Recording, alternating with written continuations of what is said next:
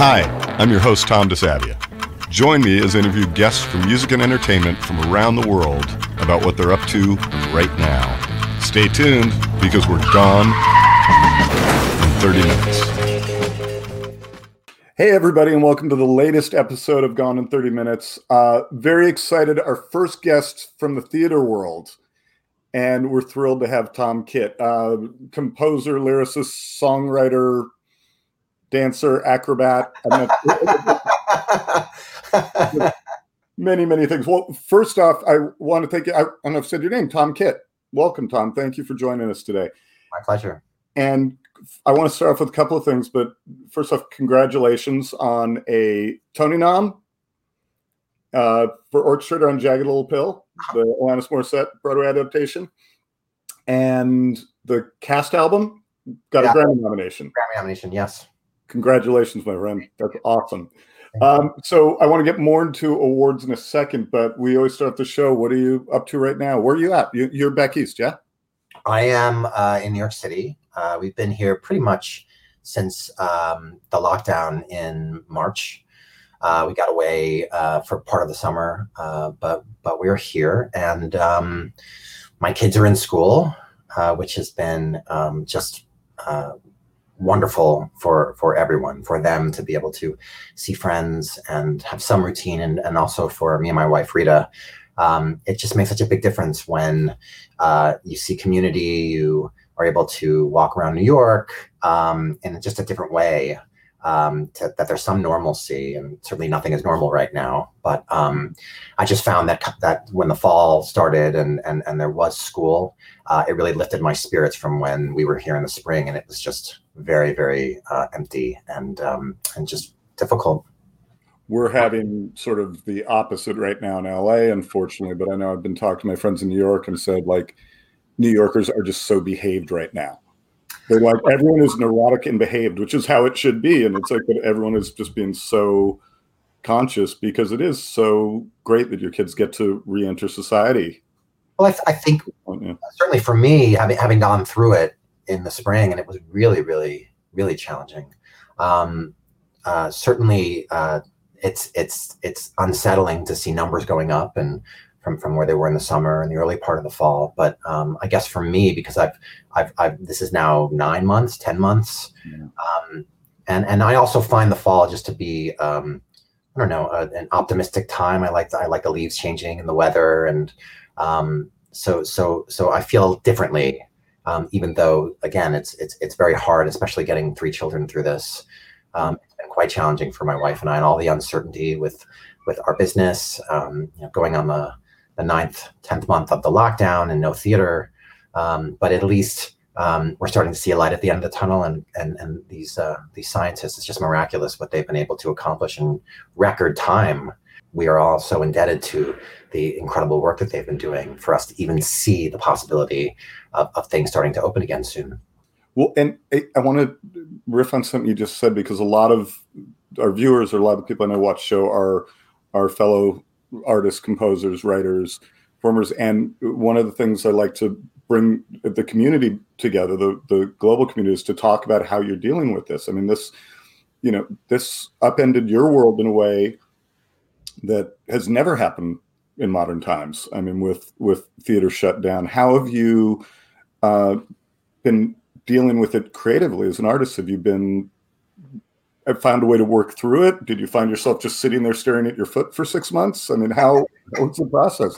That's what I did. So I assume everyone's did. Well, I think for all of us, probably when we were faced with the reality, there was this optimistic feeling of okay, if I'm going to have this, if I'm going to be locked in my living space, let me see if I can find some creativity. Let me see if I can take the time and work. And for me personally, that kind of went out the window quickly, because creativity for me is so much a part of a positive, excited space, right? You come up with an idea, no matter where that idea lives tonally, there's something that is just kinetic about the creative process and this exciting moment. And I just couldn't tap into that. It just was hard to find that positive feeling to create. And It slowly started to happen. One of the things that sort of pulled me out of it, I wrote a song for my alma mater, Columbia University. I wrote a song for their virtual commencement that Ben Platt sang. And Wow. for me to be able to write for that community, for an audience, to channel what I was feeling into a song that I hope is going to speak to them and pull them together wherever they are. Because I started to look at some of the Columbia songs that I sang that were written during challenging times, and I thought, this is what the artist is doing. The artist wants to chronicle this moment, and whatever we can to put hope and optimism and to hold a mirror up to what we're dealing with and say, how are we going to learn from this? How are we going to come out of this stronger and better? I started to tap into that much more than my own sense of sadness and mourning and loss.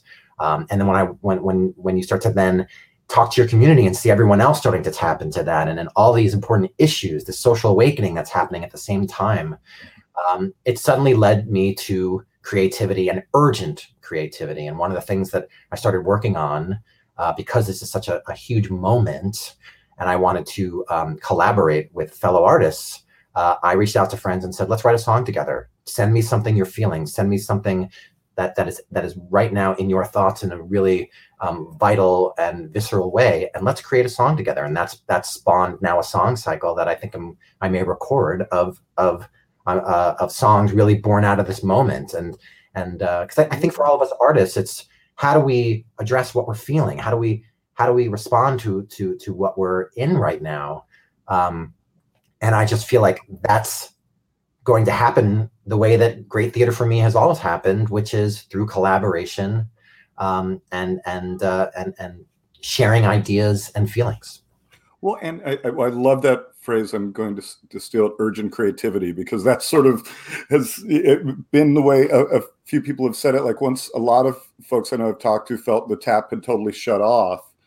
And then when it opened, it really opened, because you had this, you're used to expressing yourself through art. And all of a sudden when the tap opens, it's this floodgate. Did you find it was a different process for you? Did it feel different? It certainly felt a little different in the sense that I've been going on multiple projects. I've really been working 7 days a week for a long time, and I really love that. I love that. In the spring, I was at Lincoln Center, and then I was running to the Public, and then I was running to the Broadhurst, where Jagged Little Pill was running, and that really feeds into my overall creativity and my process. And when that stopped, I had to say, okay, now I'm suddenly, it's a blank slate for me, and I have to. I mean, I've always been the person who decides my schedule, but now I had to. I wasn't getting anything from anyone. I had to really make it all up and figure out how I was gonna be, how I was going to create. Even though I wanted to get back into projects that I'd been working on up to the shutdown, it was for a different reality. The reality of masks and social distancing is something that it took me a little bit to figure out how I write for the other reality that I've known my whole life, which is not living in a pandemic. So I feel like what's been really wonderful for me is that I'm writing both in terms of material that's coming out of this moment and speaks to this moment, and then I'm also going into work that started before the pandemic and work that's come during the pandemic that is not necessarily writing about this exact moment. But I just feel like, because I'm an artist and I feed off of what's happening in the world, everything that I do from this point on is going to be inspired and influenced by what has come out of this moment for me. Yeah, well, we I've said a lot with friends. Humans were not meant to spend this much time together and this much time apart. And it's literally this thing that none of us could prepare for. When we've had instances before, I was in New York. I got there on September 10th, 2001. I was there for that. 9/11 just happened in New York. The world felt it. The world was empathetic towards it. It just happened to New York when my father passed away. My father passed away. Just that. Not all my friends' father passed away. And to go through this thing with this collective global mourning rather, has been both, comforting in some ways as much as it's been tragic, because you realize you're not alone. You realize you're not alone. But I think that we also are, as you said, we're all in different places going through this. And there were some people, for example, when we were in New York, who got right out. Right. And certainly there was part of me that thought, if I could, I would like to get somewhere where there's more space, where I don't have as much human contact, when we didn't know as much about how it spread. And so that was challenging. And certainly New York was the place in the spring where we were the epicenter. The slip you had where you're going to say global warming, but you said global warming. I mean, that's part of all this, though, because as we've been in this moment, we've seen floods, we've seen hurricanes, we've seen fires. Everyone has been dealing with extraordinary circumstances. And as I look at my children, I wrote a musical called Superhero, which was at Second Stage in 2019. And the piece was written for my kids as a way to say, I fear, as a parent, my inability to control the world for you and make it a safe place. But you have to believe that there are superheroes all around you. There are people who are going to rise up, and you are going to, with them, figure out your way through the world. You can't be protected from everything, but you have to believe in them. You have to believe that there are forces out there that are guiding you and looking out for you. And Superhero has become, for me, much more potent in this moment. It's exactly what I was fearing and writing about in creating that piece. And I actually did a track-by-track synopsis of the album for Playbill, and I talked all about how I'm literally writing this synopsis in May of 2020, and how this piece, and there is a central theme in Superhero about global warming. Sitting here watching all this happen as an artist, you think, I have to write about this. I have to channel this in some way, because it is the artist's, I feel like it's the artist's role, as I said, to put a mirror up to society and say, how do we learn from this? How do we become better people, and make a better world for our children? So I feel like we've been getting a number of signs in the world that says we have to pay attention. We have to change the way we are operating. And it's frustrating to see that there are people who seem to get that, and there are people that want to fight against that. And I feel like, as an artist, I need to be part of that movement that says we have to acknowledge this, and for our kids' livelihoods, we have to make sure that we give them a better world than we've been in, that we're handing them a better world, I should say. Amen. And I think, and I will say with complete confidence and arrogance, there's more of us. So, and that is just it. And when you look at any time through history, art has helped carry us through it, both, as I always talk about, as an escapism, but also in raising our awareness. And I think that is something that absolutely is a responsibility, and is something that people have to do now. Like even if you don't want to, it's going to come out. And one of the things that I was really proud of, I collaborated with my good friend Michael McElroy, brilliant arranger. His wonderful chorus, the Broadway Inspirational Voices, otherwise known as BIV. They have a holiday concert actually coming up, and it's always a beautiful, beautiful tradition.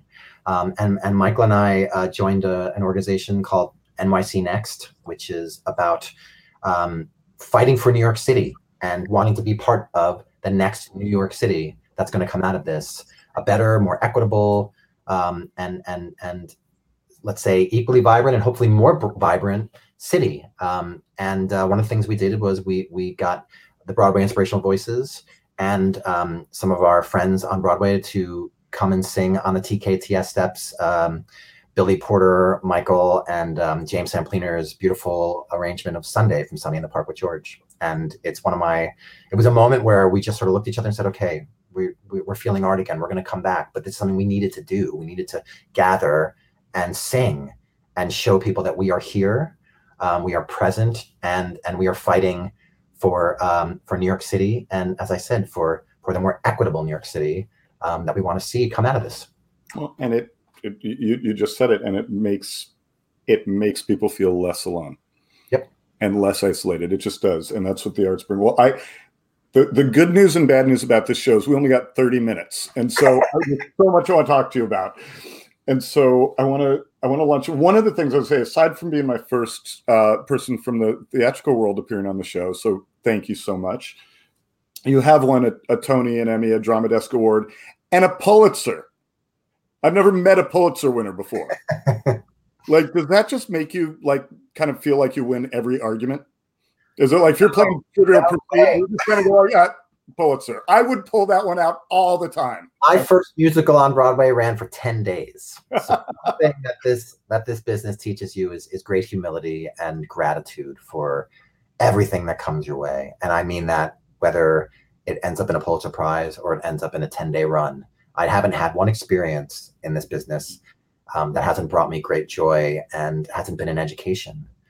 And Next to Normal, even though it led to a Pulitzer Prize, that was a tough road that Brian Yorkie and our wonderful collaborators went through or went down to get to where that ended up. And no one could have seen that coming. So it was a wonderful validation for the work that everybody did on that show.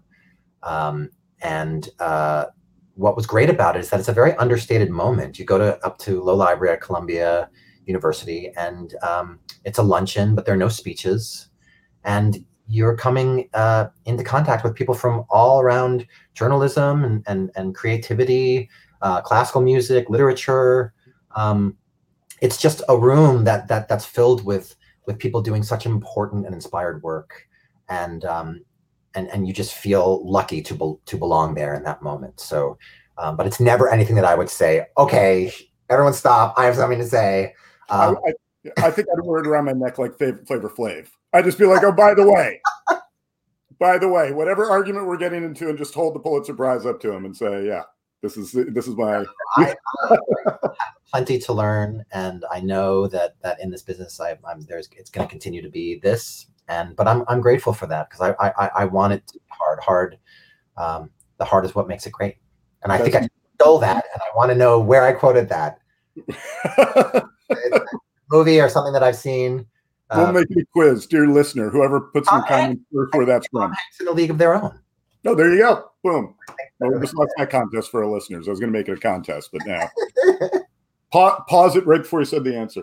Well, I want to get into, because you've obviously been working for quite a while in a variety of areas, but I'm really intrigued on some of your crossover, should we say, popular music, pop culture work. From Jagged Little Pill, you worked with Green Day, An American Idiot, and the upcoming, which has already played Almost Famous, right? But was about to have a Broadway opening. Is that?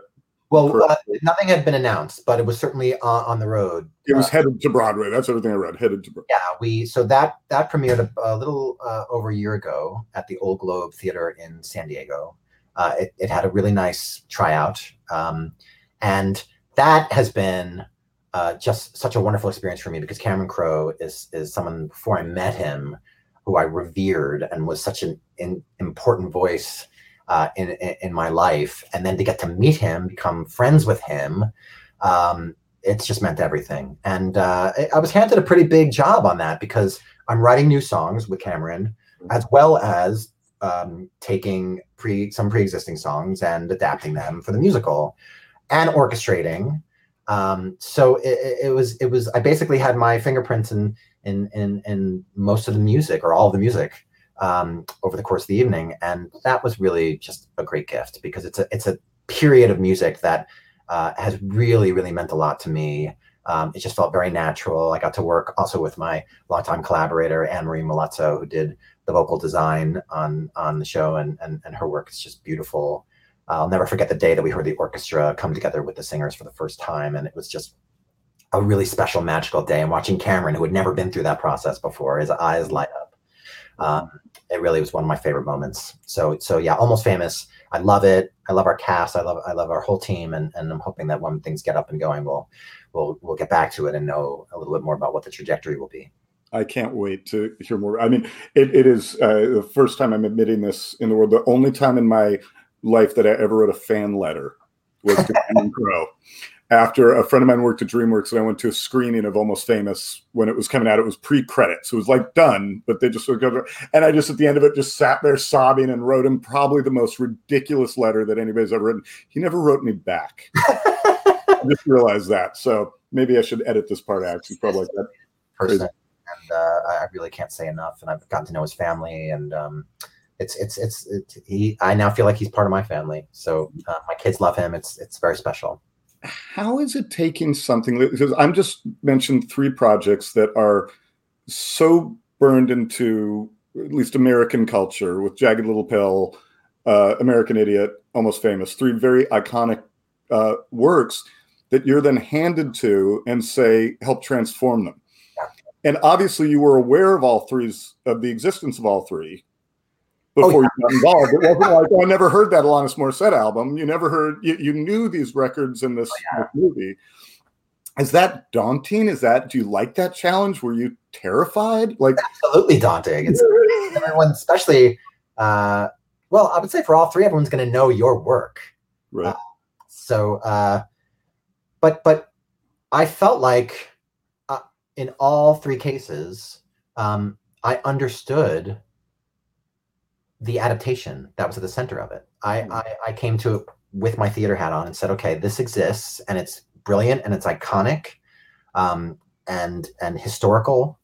And now how do I put my George Martin hat on and say, okay, if I'm going to add some elements to it that are not going to take away from what's there, but are hopefully going to rise up to meet it and help it become this new form in musical theater, I'm going to trust some instincts and sort of go slowly and see what it brings. And luckily for me, the ideas came fast and furiously, and they seem to be on the right track, because Green Day, Alanis, Cameron, were all really excited and spoke about how the work felt fresh to them in that moment.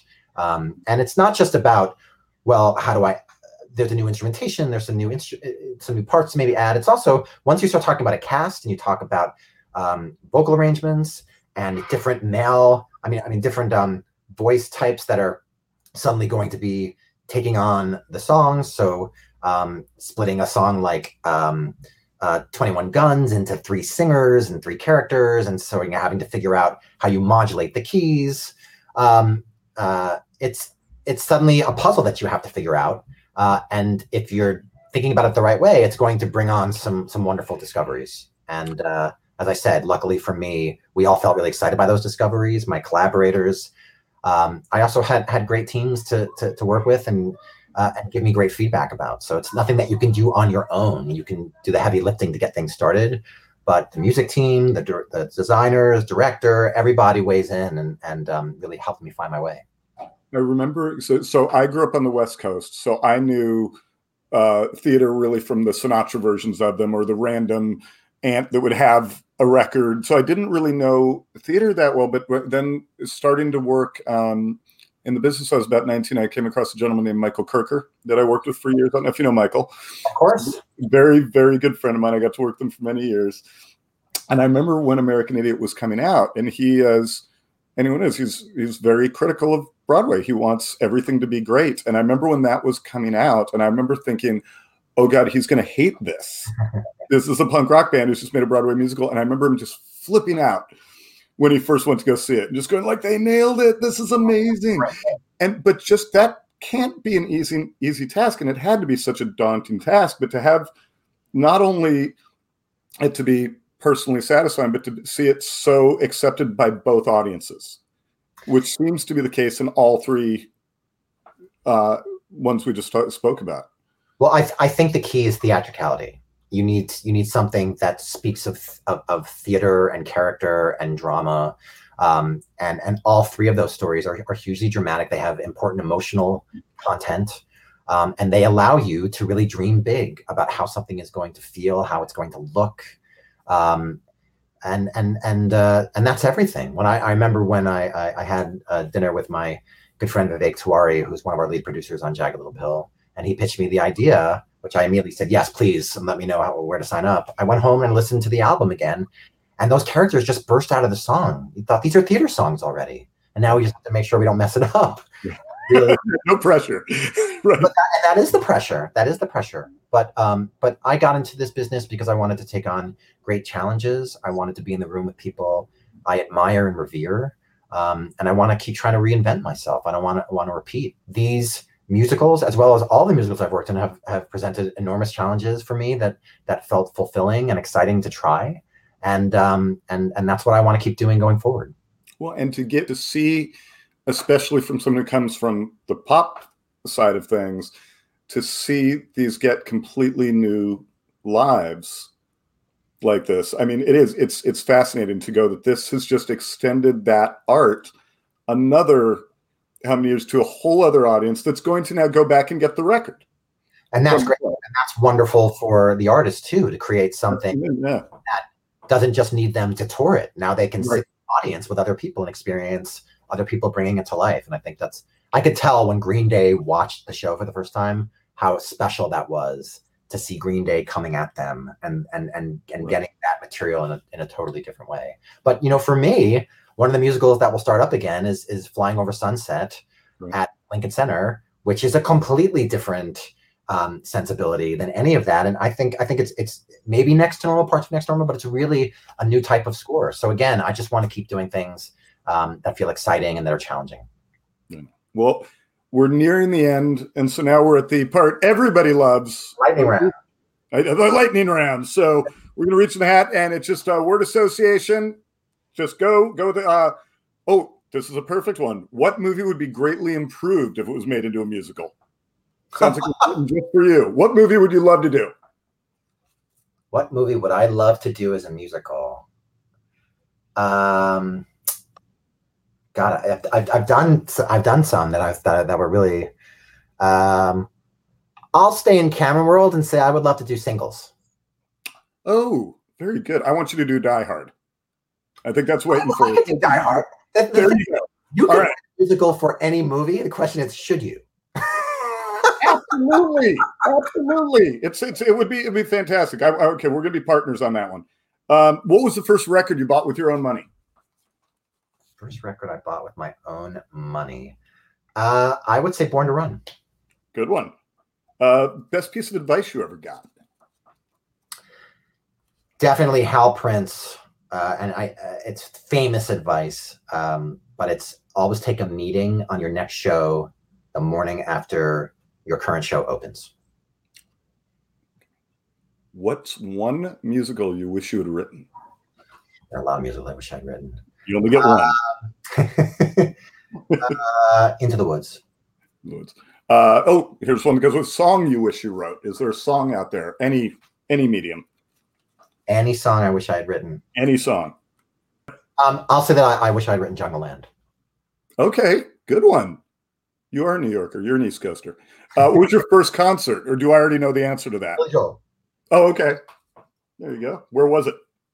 Nassau Coliseum, Stormfront Tour. Excellent. Let's see. Favorite instrument that you can't play? Guitar. Do you normally write piano, or do you normally write in your brain? I write on piano. I got a wonderful education in guitar writing when I orchestrated High Fidelity with Alex Lacamoire. And so I feel like now I know the way the instrument speaks. I mean, I've always known, but I can actually write more specifically for it rather than just writing rhythm or slash notation. And then I'll say to the guitarist, if any of this is unplayable, just let me know. But you know what I'm going for, at least. You can tell by my voicings what I'm trying for. But someday, that was another thing in pandemic. I said, I'm going to pick up the guitar and I'm going to come out of this a bona fide guitar player. Well, I was going to say, and again, referencing just the three ones we talked about, all sort of guitar-based projects. Yeah. Yes. Would help. All right. But I got my great Logic guitar samples, and that's what I do. For the remainder of the pandemic, I want you to practice 1 hour a day on guitar. You do. What's one book you think everyone should read? I think a great read, The Adventures of Cavalier and Clay. Oh, great book. Fantastic book. And my final question, if you could travel anywhere in the world right now, where would you go? If you could go anywhere safely on this planet, where would you go? I'd go to Italy. I've had very special times there. That would be a wonderful place to soak in coming out of something and feeling just beauty and history. Well, as an Italian, I approve. I think that's Tom Kitt, thank you so much for joining us. It was really great talking to you today. And Pulitzer Prize winner, and I think we got him to commit to the Die Hard musical. I'm pretty sure I got it on tape. So I just coming soon. Just tickets to the premiere. That's all I ask. I promise you that. Okay. You're a good negotiator. It may blow you out of the theater. Boom. Thank you, everybody, for joining us. Tom, thanks again. My pleasure. Thank you, everybody. This show was presented by Craft Recordings. Thanks for joining us for Gone in 30 Minutes. Produced by Laura Sias. I'm your host, Tom, and we'll catch you next time.